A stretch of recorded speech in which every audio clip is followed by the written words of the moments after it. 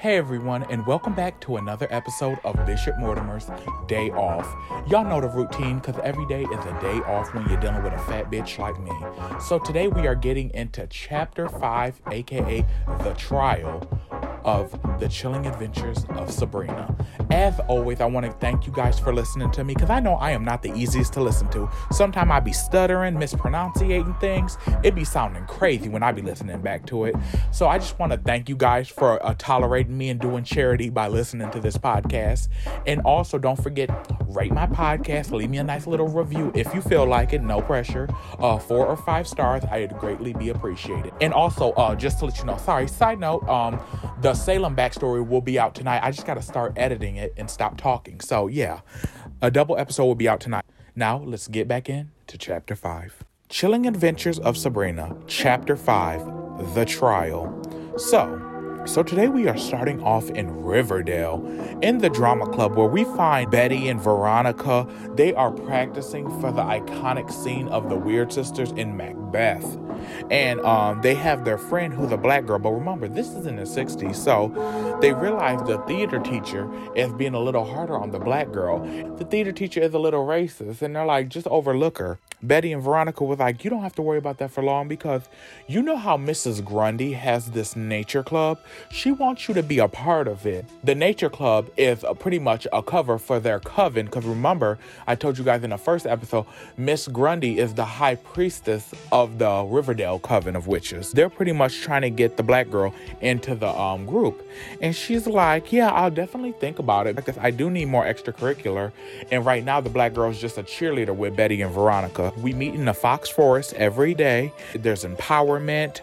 We all have our own power. And then Betty and Veronica like wink at each other like, and they're telling her like, you know, even though there's a lot of studying involved in practicing, you'll love it. And she's like, for the Forest Club? And they're like, yeah, it's a different type of forestry. It's a different type of greenery we use. And I'm like, I bet. Veronica was like, don't worry, because at the end of this group, honey, you will have power, Nancy. True ancient power. That's the black girl's name, Nancy. Sorry for not telling y'all. And then Betty was like, yeah, and sisterhood, being a part of something eternal. She's like, I have no idea what you are saying, and I don't have time for it anyway. I'll see you two tomorrow. Bye. And Veronica's like, oh, you can lead a horse to water, but that doesn't mean she's gonna drink. And I'm like, that shit is the truth. But yeah, Betty pretty much says, you know, we'll recruit her another time. She's black, you know, in the 60s. The disenfranchised and oppressed are easy pickings. It's only a matter of time. And then all of a sudden, a voice comes out of the background. Speaking of oppressed and disenfranchised, Madam Satan comes through a portal, and she's like, honey, the trial of Sabrina Spellman begins in the witch dimension, and everyone must play their part. And so Betty and Veronica's like, oh God, this faceless ass bitch needs us now. The girls fly over Riverdale into the Greendale Forest to help Sabrina. Meanwhile, now we're with Sabrina and her family in the Witches' Council. And they are having a meeting, because remember, Sabrina broke witch law when Harvey crashed her dark baptism. So now she's on trial, and they're trying to tell her, like, girl, you did a lot. So they make her swear on the dishonorable gospels. And they're like, honey, for breaking witch council, you must go through the 3 levels. And then they also show like flashbacks of when Sabrina's father was on trial for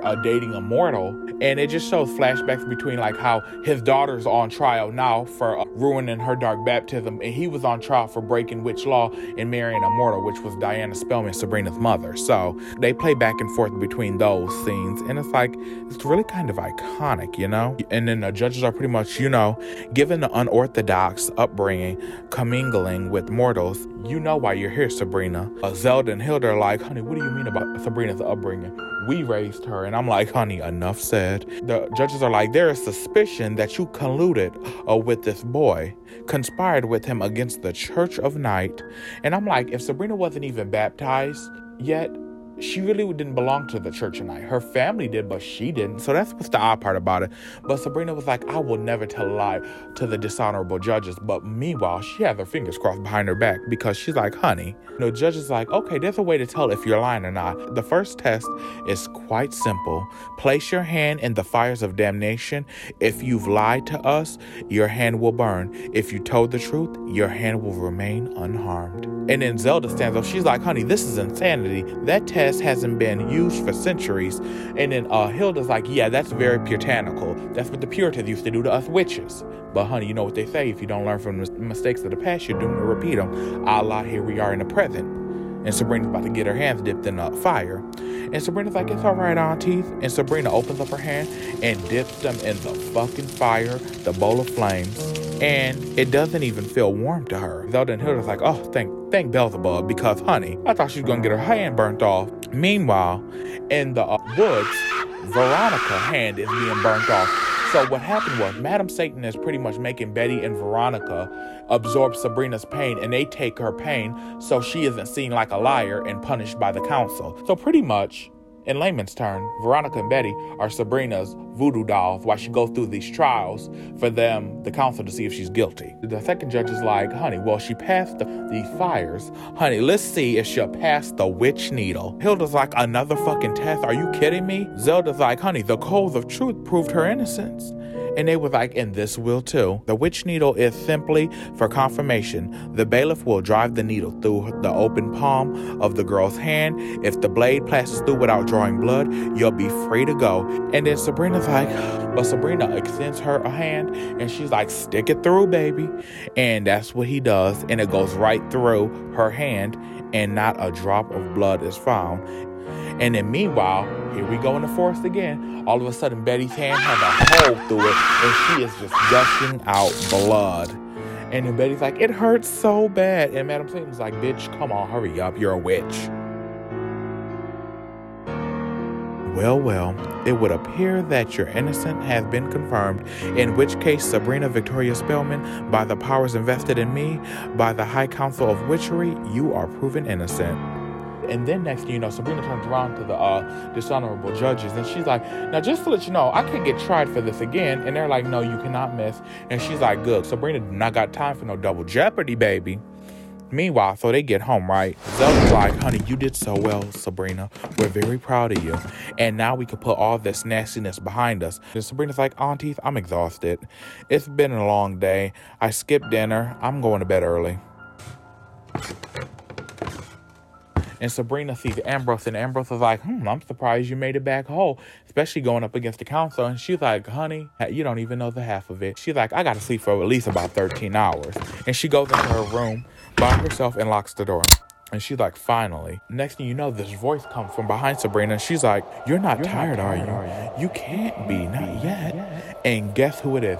Madam Satan, a.k.a. Miss Porter, sitting on Sabrina's windowsill, just like a schoolgirl. And it's like, oh, you too old for that. Hello, somebody? She's like, honey, you survived the trial with my help, but the real work just begins. And Miss Porter extends her hand, and they fly through the night sky into the woods of Greendale. They land, and Sabrina is introduced to Betty and Veronica, and Betty's holding a spell book of resurrection, and they got a sweater of Harvey and a whole bunch of other tricks like candles. They draw the pentagram on the ground, and these hoes begin to fucking chant. And Madam Satan turns to her and says, before we resurrect anybody, I gotta ask you again, honey, are you sure you want to do this? And Sabrina's like, honey, more than anything. And like Madam Satan says, honey, once raised, he won't go back to the grave easily. Sabrina's like, I've never been more sure about anything in my life, Miss Porter. Then they begin to chant in this ancient Latin text, and then all of a sudden the wind begins to pick up. As the winds begin to pick up, they begin to get, there's a coldness around them, and the girls start to go in like these epileptic seizures of dance and triumph and victory. And next thing you know, and Mrs. Porter, aka Madam Satan's like, hold still, witches. And then they're like, what are we holding still for? And they would like to see a sign if it worked. And all the candles blow out. That's a spirit being released from the earth. And Sabrina's like, Harvey's? And then Madam Satan's like, hopefully. Madam Satan tells the girls, well done, witches. And now we go back to our daily lives and we just wait. And you know, when you're grieving and stuff like that, waiting is the hardest part. So we see scenes of living their daily lives. And Sabrina goes to the movies with Ambrose. Then the next night she goes to the bowling alley with her auntie. She waits on the porch night 3, petting Salem. And she's just waiting, you know. And then we go over to the woods. and the ground breaks. The earth has cracked open and a hand is extended. And we flash over to the Kinkle home where the father and the mother are sitting there talking about their grief and how they miss Harvey and how they're going insane. And the mother's like, he's gonna come back. My son will come back to me. And then the father's just like so over the grieving process. He's like, just give it up. He's not coming back. He's gone. He's like, let's just be lucky we had a nice 16, 17 years with him. And she's like, I don't accept that. Meanwhile, in the woods, Harvey's body is coming up from the ground, and the cold night air is rejuvenating his spirit back into his body. He has awoken. Meanwhile, Sabrina's on her porch still wondering where Harvey is, because she's like, honey, we're on day 3 or 4 now. Is he coming back? Because, honey, one thing about Sabrina, patience is not her virtue. You know, meanwhile, Madam Satan's at her house in a bubble bath with her face off, talking about just chilling, life is good, you know? And then Madam Satan, as she's slowly submerging herself under the water, she says, by the prick of my thumb, something wicked this way comes. And suddenly, there's a knock at the Kinkle's door. Harvey's dad looks suspiciously. They get an ill feeling as a cold breeze will go through their house. And the mother says, it's him. I can sense it. And the father's like, I don't got a good feeling about that. Don't answer it. Next thing you know, she's running towards the door. The father gives chase to tackle the mother. She's like, stop. You are not opening that door. I don't know what the fuck that is. And then they hear a voice says, please open the door. I'm so cold. For God's sakes, don't let it in. You're afraid of your own son? Your mom's coming. But the father grabs her and yanks her back away from the door. And he's like, damn it, Martha, I won't let you. And then she's like, let me? You don't have a choice. She grabs that fucking glass lampshade and she cracks that bitch over the head, and he is out like a light. She takes the bottom part of the lamp and beats his face in until he is a bloody dead pulp. All of her anger, all of her grief in that moment that she's been feeling for these last couple days, she took out on her husband's face. And she says, you have no faith, George Kinkle. You gave up hope. And this is a house of faith and hope. And then she turns around covered in her husband's blood. 1 second, baby. Mom's opening the door for you now. And Harvey, with a stone face, says, hello there. She's like, Harvey. And Harvey, with a slick smile, leans in and says, no, I'm sorry. Harvey doesn't live here anymore. Then who are you? Harvey leans in with a slick smile and he says, dear lady, my name is Edward Spellman. And judging by the fresh meth on your floor, I'd say we're going to get along just fine.